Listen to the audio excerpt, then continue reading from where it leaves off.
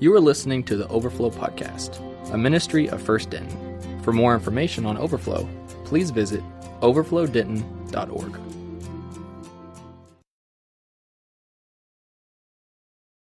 Well, how are we doing? You can take a seat, grab your Bible, and turn to Psalms 42. Psalm 42. And as you're doing that, I'm going to introduce myself. My name is Zach Cunningham, and I am the associate college pastor here at Overflow Denton. And if you don't know me, you're about to. I'm about to tell you about the best week of my life. And 2 weeks ago, me and 153 of my closest friends traveled to Panama City Beach on a trip called Beach Reach. Who went to Beach Reach? Raise your hand. It truly was one of the best weeks of my life. To see God move in the hearts of the spring breakers down there, even when they were drunk or plastered or bloody, and to see God work in the hearts of you guys as you guys are down there wanting to spread the gospel to those people. It truly was incredible. I knew when I got back from Beach Reach I was going to have to teach, and honestly I had no idea what I was going to teach on, and that was terrifying. But while I was there, I noticed two things at Beach Reach. One, and some of you guys can attest to this, the people we were talking to, these spring breakers, were hungry for truth. They wanted truth, and they desired truth. And I knew this because what was supposed to be a 2-minute van ride from La Vela to shores of Panama every time turned into a 45-minute conversation outside of Waffle House. They were talking about truth, and they wanted truth. And so that was one observation. Spring breakers want truth.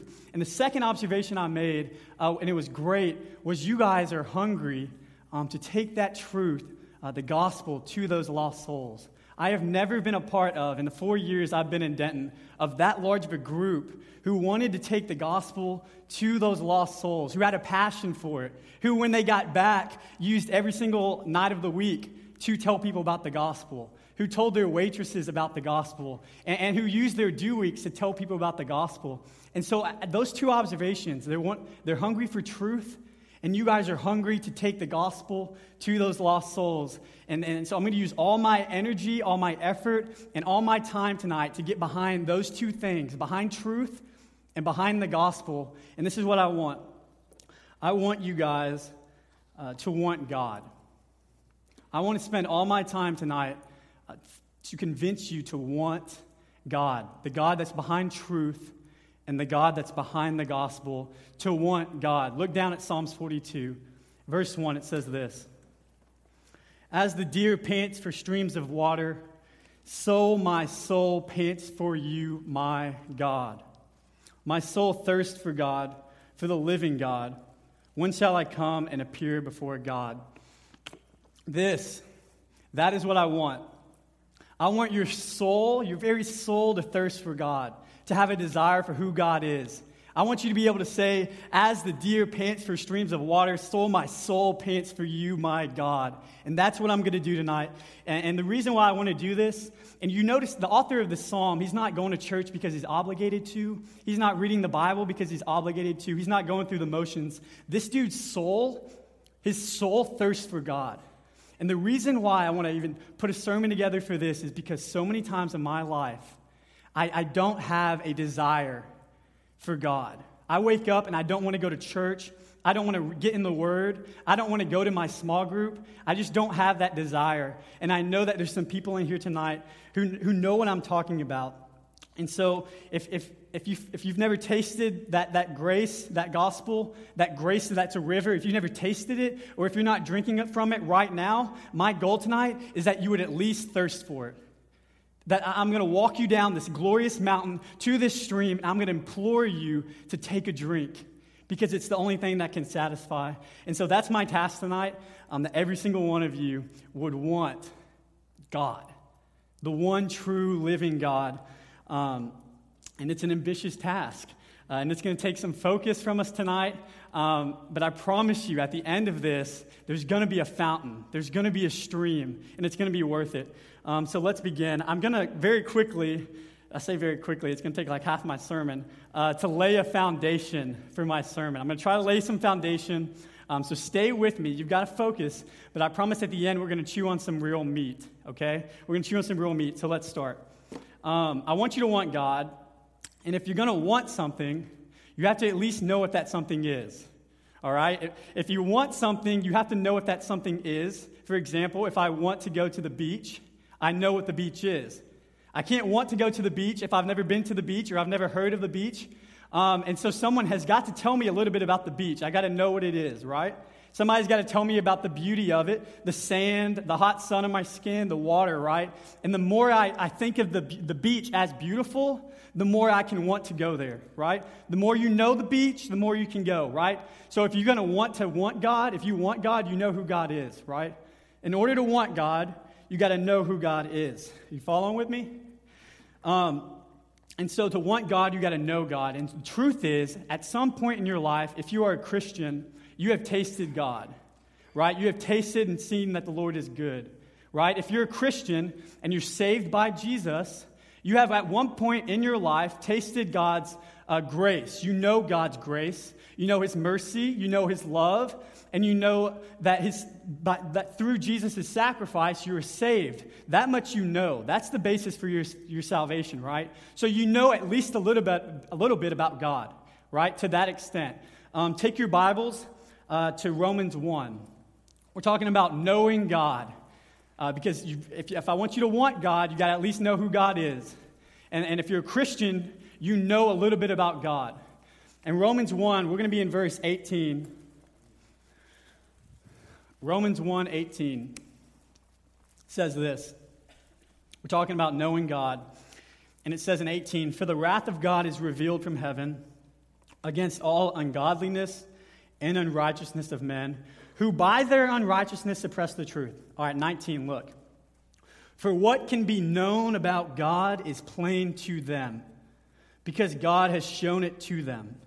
For His invisible attributes, namely His eternal power and divine nature, have been clearly perceived ever since the creation of the world in the things that have been made, so they are without excuse." All right, look, not only do you know God if you're a Christian, but what Paul says here is that everyone, in a sense, has a knowledge of God, right? It says it right there. It says even like what has been, it's clearly seen through nature. Through creation, everyone knows that there's truth, right? Go back to those spring breakers. They know there's truth. They know that there is truth in this world, but they suppress the truth, that truth comes from God. And so the Bible says, and what Paul says, is that everyone in the world knows that there is God. However, not everybody wants God. Okay? Everybody knows, in a sense, that there is a God, but not everybody wants God. And so where does that desire come from? Where does that want come from? Because if everybody knows God, but not everybody wants Him, that's got to come from something. And turn your Bibles to Ephesians 2. And this speaks very clearly to it. And there's a lot of passages about this, and there's a whole sermon I could preach on this. But I'm not gonna preach that sermon. I'm gonna preach this sermon. Ephesians 2:4. It says this. So we're talking about everybody knows God, but not everybody wants God. It says in verse 4, "But God, being rich in mercy, because of the great love with which He loved us, even when we were dead in our trespasses, made us alive together with Christ. By grace you have been saved, and raised us up with Him and seated us with Him in the heavenly places in Christ Jesus." All right, so listen, everybody knows God, but not everybody wants God, and that want comes from God. Okay? It says God made us alive in Christ. You have been made alive to want. You've been made alive to know God fuller, right? God, remember, there's nothing you can contribute to your sin or to your salvation except the sin that made it necessary. God chased you. You were an enemy of God, and God saved you while you hated Him. Okay? We're going to move on, but let's see if you're still with me here. The goal for tonight is that you would want God. That you would want God. And oh, how I would want my friends and my peers to want God, for their soul to thirst for it. That's the goal. And if you're going to want something, you must know what that something is. And so if you're going to want God, you have at least got to know God. And by God's grace, you know God. So when I say I want you to want God, above that is I want you to know God. So what does it mean to know someone? What does it mean to know somebody? When I say I know, to know somebody is to know what they like, to know what they dislike, to know their passions, and to know what their pleasures are. So when I say I know someone, it means I know what they like, dislike, their passions, and their pleasures. For instance, there's not one person on this earth I know more than my twin brother, Cole. And when I say that, it means there's not one person on this earth who I know Cole's likes more than anybody, his dislikes, his passions, and his pleasures. And here's why. I've shared a room with him for 22 years. And when you share a bed with somebody for that long, you get to know them really well, okay? But what I mean is I know what Cole likes. I know, and I know Cole, and what I mean by this, I know that Cole doesn't like my mom's spaghetti. Sorry, Mom. I know that Cole's passions are for Jesus and for running, and I know that Cole likes basketball.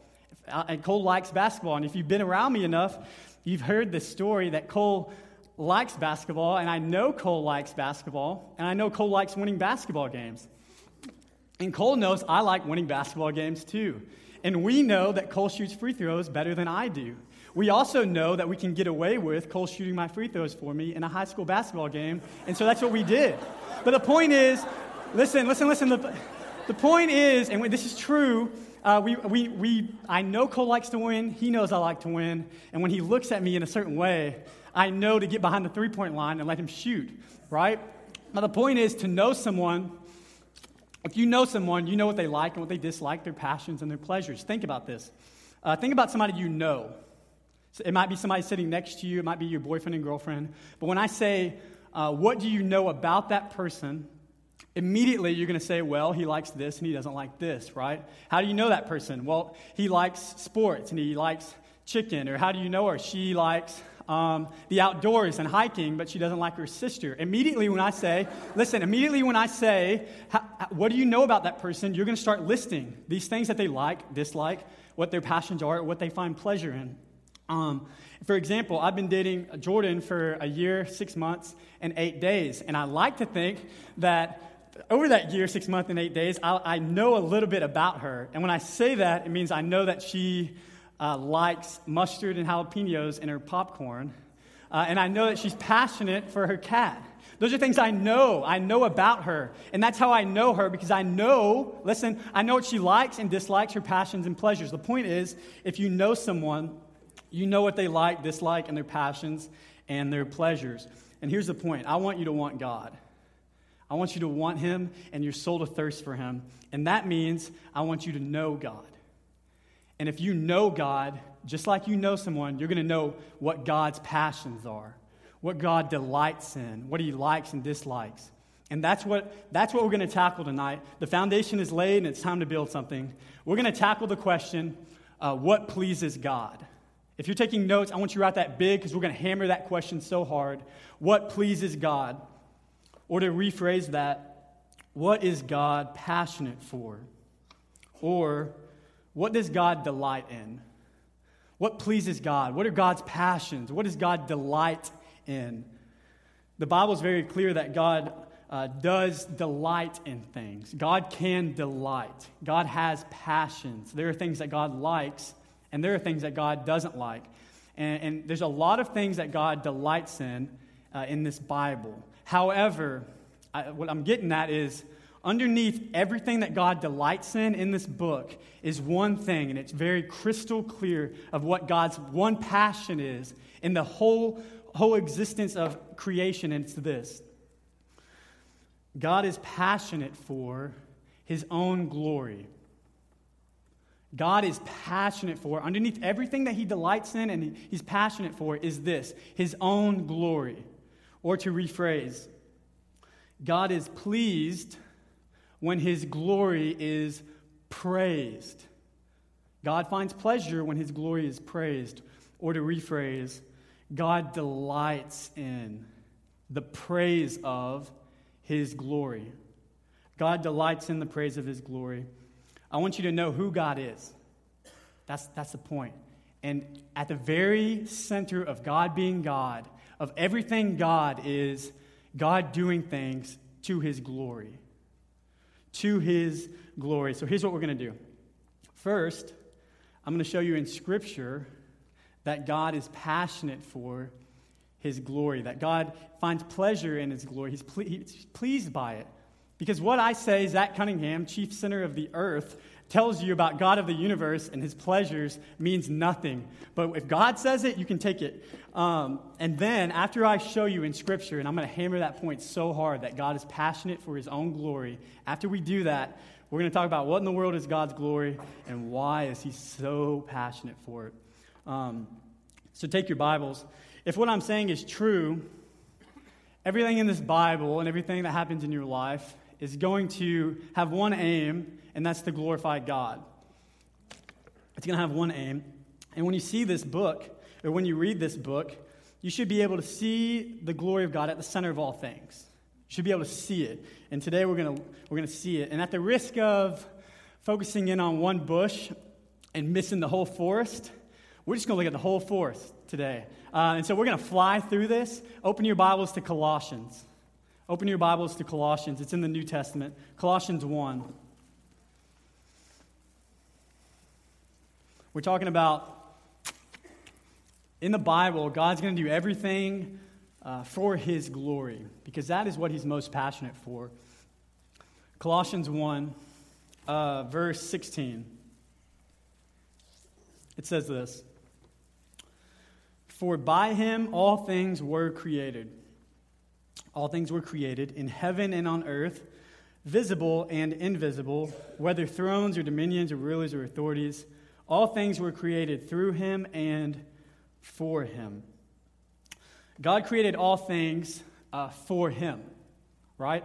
All things were created for God. In the very beginning, in Genesis, God starts creating stuff. And immediately, it doesn't tell you why.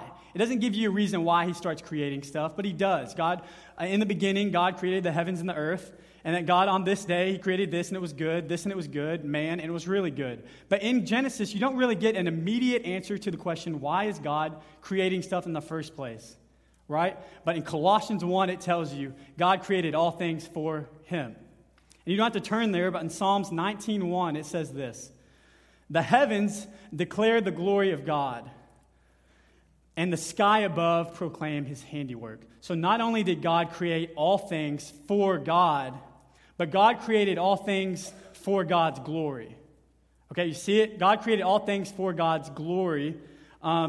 And so the reality is the heavens and the earth, the sky, the people, the plants, the atoms, the electrons, the neutrons, the Grand Canyon, the Himalayas, the oceans, the planets, the galaxies, and those little dust particles in the air when the sun shines through were all created for God's glory, to declare the glory of God. And so not only did God create all those things, but in Isaiah 43, you can turn to Isaiah 43 in verse 7. Remember, we're looking for the motive of why God does everything, because I want you to know God, and if you know him, you can want him. Isaiah 43, starting in verse 7.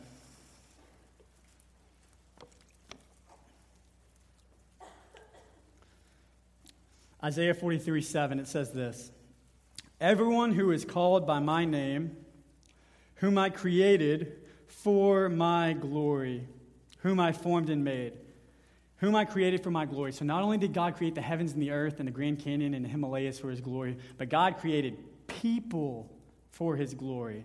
In Genesis, he created them as an image bearer of Christ, as someone who is going to hold the image of God and display his glory, right? So he created all things and people to the glory of God. But God's not done doing things for his glory. Look at a couple of verses later, Isaiah 43:25. Look at verse 25. It says this: He created people for his glory, and then he's going to say this: "I am he," God speaking, "I am he who blots out your transgressions for my name's sake, and I will not remember your sins." So not only did God create people for his glory, but God forgives sinners for his glory. It says, I will forgive, I will blot out their transgressions, and I will not remember their sins for my name's sake. For my name's sake. And so this one's trippy. You got to think about this one. God does everything for his glory, including saving sinners who hate his glory.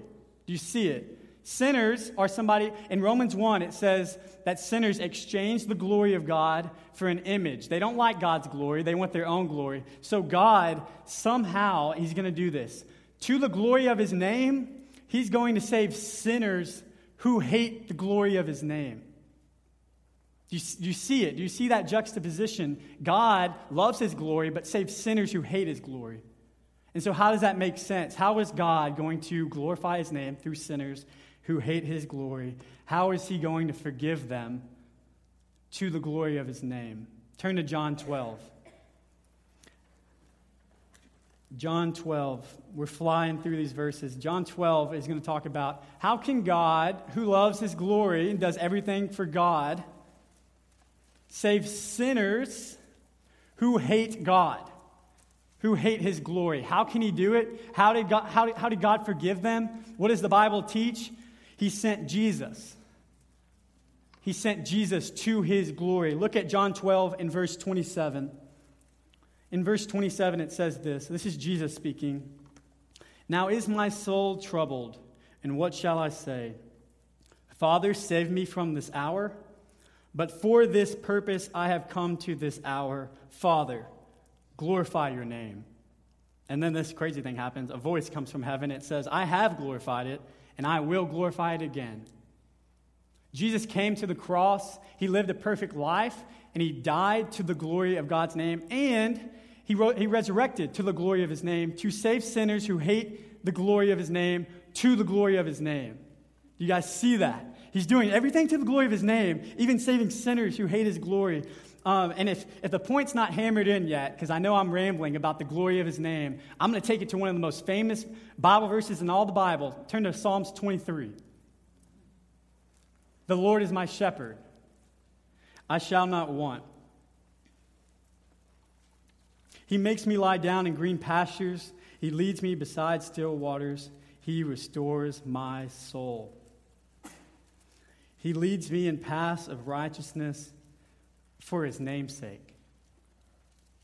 For his name's sake. God does a lot of stuff. Listen, God does a lot of stuff in Psalm 23, 1 through 3. He's going to, what does he do? He makes me lie down in green pastures. He leads me beside still waters. He restores my soul. And he leads me in paths of righteousness. And then he tells you why. It was for his name's sake. God did everything for his name's sake. In Romans 9:22. So not only, you guys don't have to turn there, but not only does God save sinners who hate his glory to the glory of his name, but look at Romans 9:22 says. It says this, what if God, desiring to show his wrath and make his power known, has endured with much patience vessels of wrath prepared for destruction, in order to make known the riches of his glory for vessels of mercy, which he has prepared beforehand for glory. This says that not only does God save sinners to the glory of his name, what if God, in order to make his wrath known, has endured with much patience, vessels of destruction, in order that his glory, the riches of his glory, might be made known. Listen, not only does God, this is profound, not only does God save sinners to the glory of his name, but God shows wrath to sinners to the glory of his name. You see how this is working in? God created the world. God sent his son. God saved sinners. Heaven and hell, creation and reconciliation are all for God's glory. It was his plan from the beginning. That's what this says. Romans 9 says this. And so if that's his plan, what's the end game? What's the goal? This whole for his namesake stuff, where's it going to take us? We don't have to turn there, but Habakkuk 2:14. This is the plan for the whole world, and this is what it says. For the earth will be filled with the knowledge of the glory of God as the waters cover the sea. God's end game, when he created the earth, when he created it, he knew that the whole earth at some point in time would be filled with the knowledge of his glory as the oceans are covered with water, aka everywhere. That's the end game, that God's glory would be known everywhere. You can tell God loves his glory. In another end game perspective, in Revelations 22 or 21, it says this, that the city, the new Jerusalem, the end times, the new earth, that in the end, the city has no need of a sun anymore and no moon. And here's why. Because the glory of God's going to give it light. That's the end game. God created, he redeemed, all of this stuff for his namesake, and then at the end, his glory is going to be everywhere, so much so that it's going to fill the earth with light. Think about what the sun does for us. It gives us light, it gives us warmth, it gives us pretty much the ability to live, and God says that in the end, there won't even be the sun anymore. Because of God's glory, it will replace the sun. All right. Through this entire book, one thing is crystal clear, and it is that God is passionate for, remember, that's what we were getting at. What is God's passions? God is passionate for, underneath all his other passions, his own glory. He does all things to the glory of his name. And I hope you see that in Scripture. I hope that when you read this book, that the purpose of this whole book and life and existence is to bring glory to God. It's to bring glory to God, and it's all over the place. So the answer to what pleases God is that his name would be glorified. To know someone is to know their passions. And God has a passion for God. You want to know God? God is passionate for God. And so, and he's passionate for his glory. So we're going to move on. What is the glory of God? And why is God so dang passionate about it? What is the glory of God? When you look up the word glory in the dictionary, you get words back that say like majestic or magnificent or splendor or beauty. And those are really good words to try to define the word glory. But one pastor who I love says that glory is better defined by pointing at it than pointing at words, by showing it to you, by giving you examples. For instance, I don't know how many of you have been on top of the Highland Street parking garage, and it was sunset, and you look over campus, and you see the sun setting, and it's beautiful. And you can, when you see that, you see a little bit of glory. You can see it in there. Or if the UNT jazz band executes their song perfectly, claws up. If you guys execute your song perfectly and it leaves you in awe, there is glory there. You can feel it. Or if a TWU gymnast perfectly executes a balance beam routine, you can see it. You have awe at it. You're like, that was glorious, right? Or when Michael Jordan hit that one shot and he ran over there and did like that jumping thing. Guys, fellas, ladies, there was glory. That was glorious, right? Or Sunday night, how many of you guys just love lightning, right? You go out, you go out there and you see this lightning. Why? Because you can see the glory there, right?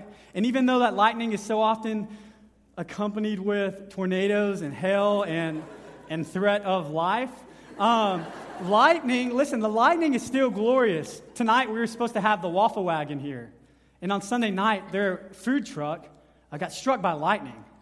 I'm not kidding. Josh texted me yesterday. He's the owner of the food truck, and he says, Zach, we're not going to be able to make it. The truck was struck by lightning, and all the electric systems were fried. And so I say all that to say lightning is dangerous, but glorious. The point is, there is you can see glory. If I point to it, you know what it is. But the glory of God is something it's totally different. All of those things are almost meaningless when trying to define the glory of God, because the glory of God is so much greater. That's what we're getting at. It's so much bigger than all of those things. And so to try to, it's like trying to piece together his infinite and overflowing goodness with his grace and his perfect mercy and love. It's like it's the culmination of all those things. It's his beautiful perfections. It's trying to put together all of those things. God's glory, what he loves, remember this is his passion. God's glory is the fullness of God. It's his fullness. That's my best bet at trying to explain that. So when you see in Scripture that God's doing everything for his glory, and you see it in Scripture because I took 10 minutes explaining it to you, you see it. What that means is that God is displaying his glory throughout the entire creation and everything that he does. He's displaying that fullness. He's not, when God created the world, he wasn't creating glory. He wasn't giving more glory to himself, right? It's not like he didn't have any glory, so he created, and now he's glorious. What he's doing is he's displaying it. God's going to display it through everything that he creates, and not to create or further his glory, but to display it. So this is what we've got so far. God is doing all things to the glory of his name, and God's glory is his beautiful perfections. And so that's what we've got so far. So why? Why does God do all these things to his glory? Why is he trying to show off his glory in all of these things? I touched on this a while back, and this is where we're going to spend the rest of the night. And it's the main point, the answer to that question, and the answer to the purpose of life in all things. God delights in the praise of his glory. That's why he's doing it. God wants to be praised. We serve a God who wants to be praised. We serve a God who wants to be viewed as the most valuable thing in the world. That's what God wants. He wants to be known. He wants his glory to be known. And he wants his people to see him as perfect in such a sense that once they see him as perfect, outpouring praise. That's what God wants. See me as perfect and then praise me. Flip to Psalms 146. Psalms is in the middle of your Bible, just to the left. But 146, 147, 148, 149, and 150 are the last 5 Psalms. And I just want you to look at them. You don't have to read them. You can glance over these 5 Psalms. I want you to look at what in the world do these Psalms start with and what is the theme. And you look at these last 5 Psalms. David's whole life of getting to know God. And the last 5 Psalms says, praise the Lord. It says, praise the Lord. Each one starts with praise the Lord. And then some of them say, praise the Lord, praise him, praise him, praise him, praise the Lord. That's what Psalm says. That's what God wants. We serve a God who wants to be praised. Praise the Lord. Now, to a lot of you, I want to take a minute and stop because to a lot of you, everything I've said in the past 30 minutes has been stuff that you knew.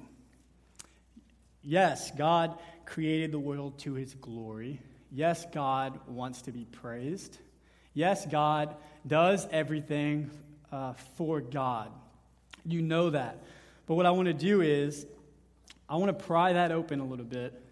Pry the fact that God is for God. I want to pry it open so much so that when you realize what that even means, your soul's going to thirst for that God. And so pay attention, because the reason I brought this to the table tonight is because there seems to be a problem. There seems to be a problem here, and it's one that I wrestled with for a long time. And here it is. Tonight we saw that God loves himself. God created everything for himself. God does everything for himself. And God wants to be praised. It sounds like God is selfish. It seems as though God is demanding.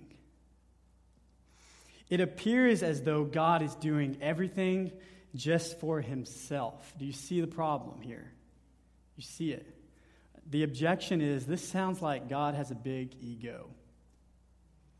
In April 1966, Time magazine came out with an article and a cover, and it said, "Is God dead?" April 1966, Time magazine, "Is God dead?" And this article pulled a lot from a book titled "God is Dead" by this dude named Friedrich Nietzsche. He's a German guy. Anyways, the quote from this dude is, and it reads this: "I cannot believe in a God who wants to be praised all the time." That was his thing. I can't believe in a God who wants to be praised all the time. He had that problem. He could not wrap his head around the fact that God, the one true God, the God of the Bible, wants to be praised all the time. Because he does. God wants to be praised all the time. And this was a problem for him, and this might even be a problem for some of you guys as the gears are turning. And it's a problem for a lot of people outside these walls.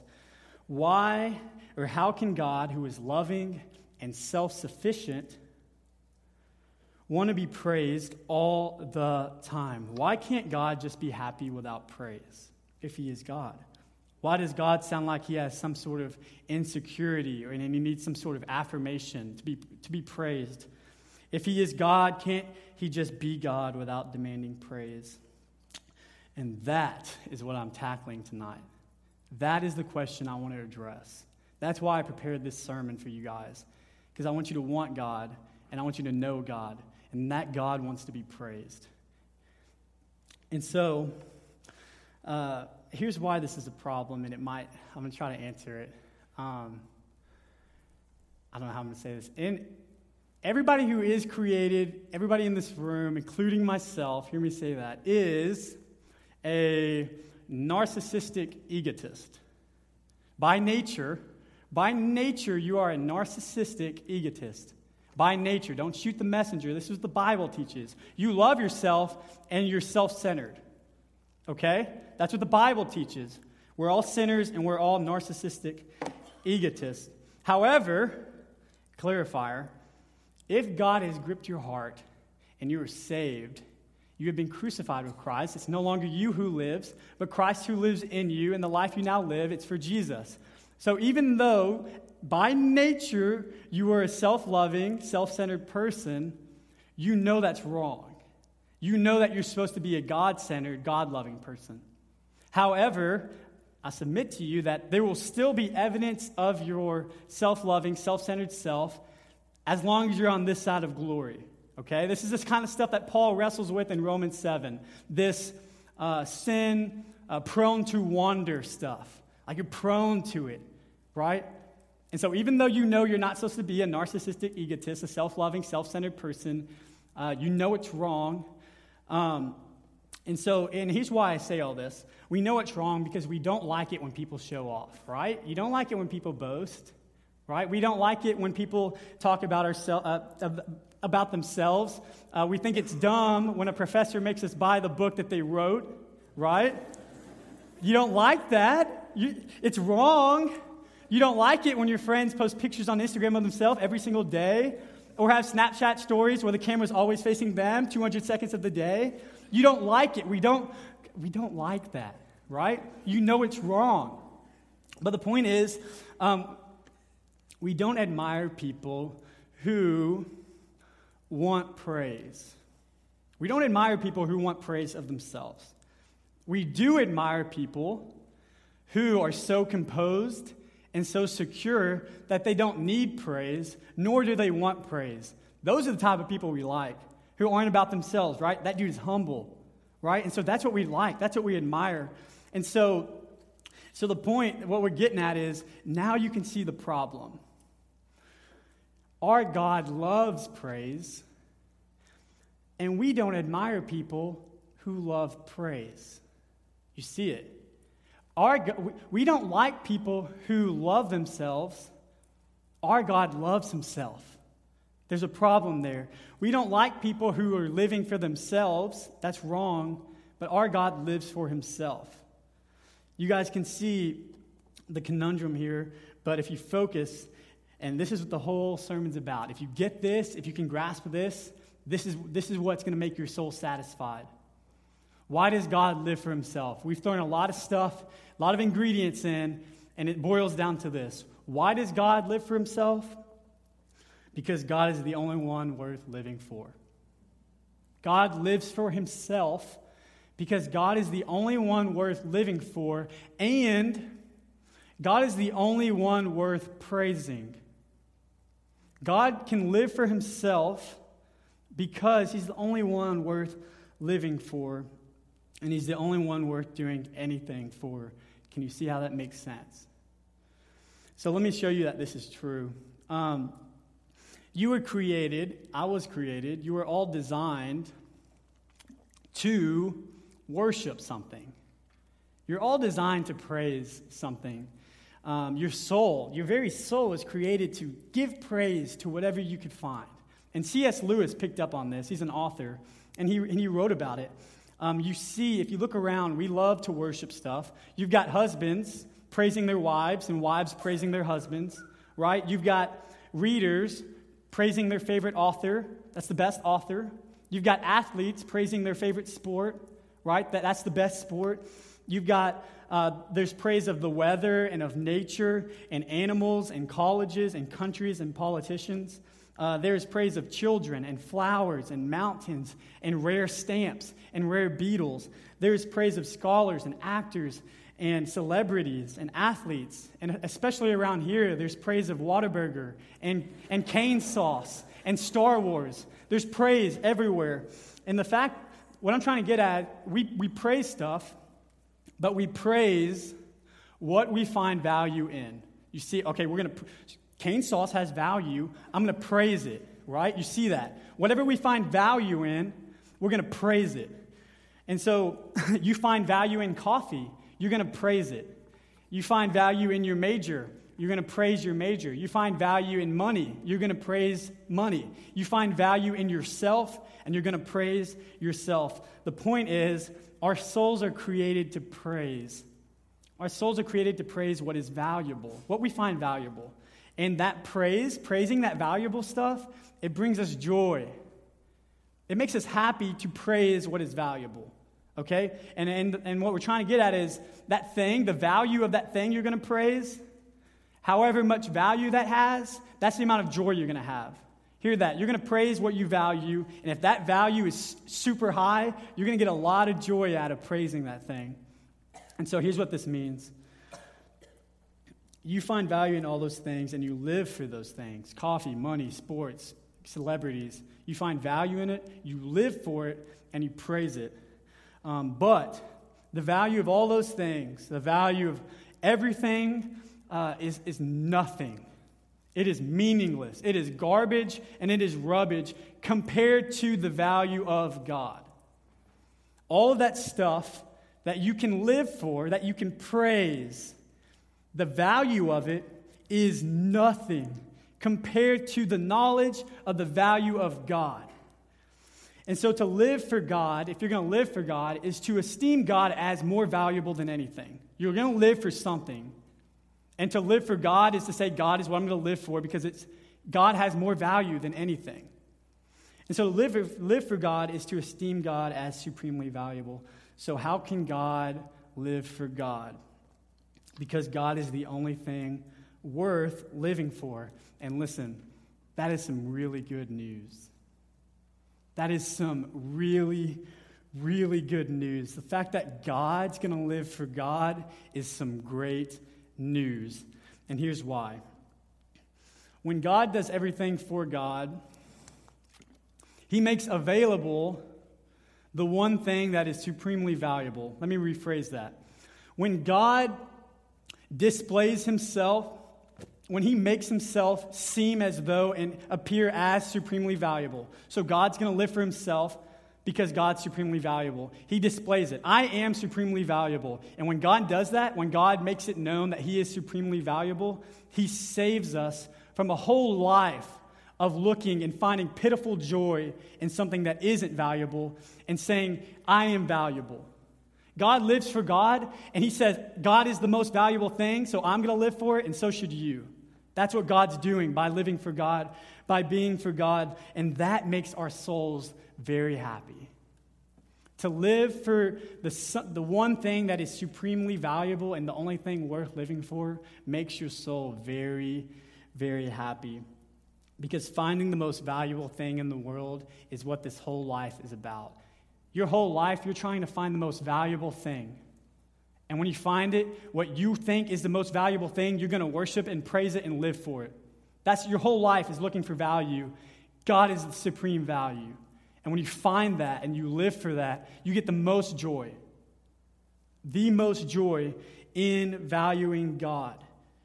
I'm telling you, the only thing that can make your soul truly happy is to praise the one who is supremely valuable, and that is God. That is God. God lives for God. And this might answer some other questions, like that Frederick guy.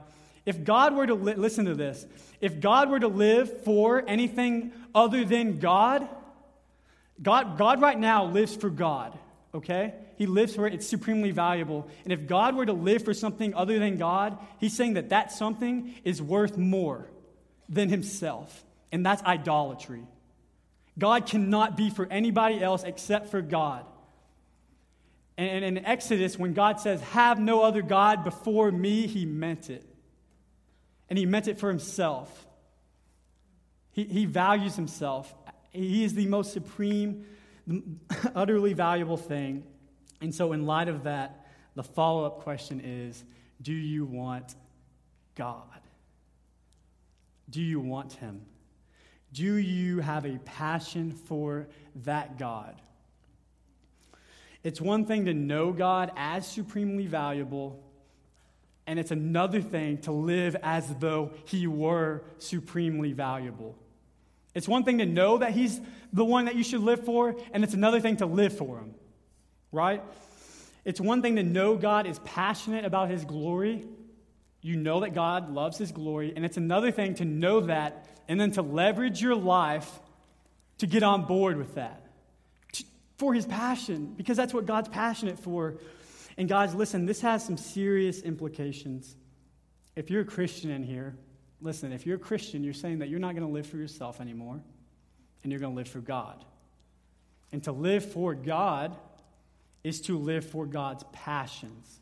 And God's passion is his glory. You see it, the implication? If you're a Christian, you're going to live for God. Live for God is his passion. Passion is his glory. This is why Paul in 1 Corinthians says, so whether you eat or drink, do all things to the glory of God. That's why he says it, because that's what you should do. That's why we exist. This is why we live. That's the meaning of life. It's to glorify God. The question is what I'm about to do going to glorify God? The question is what I'm about to do going to bring glory to God can be asked at any moment in your entire life. Are you going to glorify God? You see, it's one thing to know that Jordan loves mustard and jalapenos on her popcorn.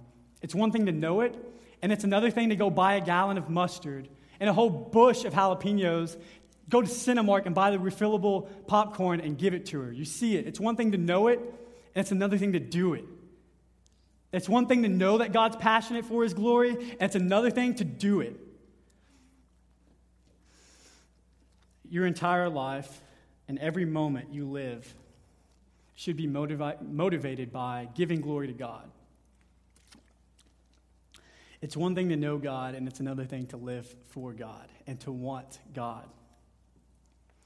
And if you truly know God, listen, if you know who God is, the God of the Bible, you will want him. Because the God of the Bible is the most valuable thing in the world. And if you know that, you should want that. You should want it. You will know that he is supremely valuable over all things.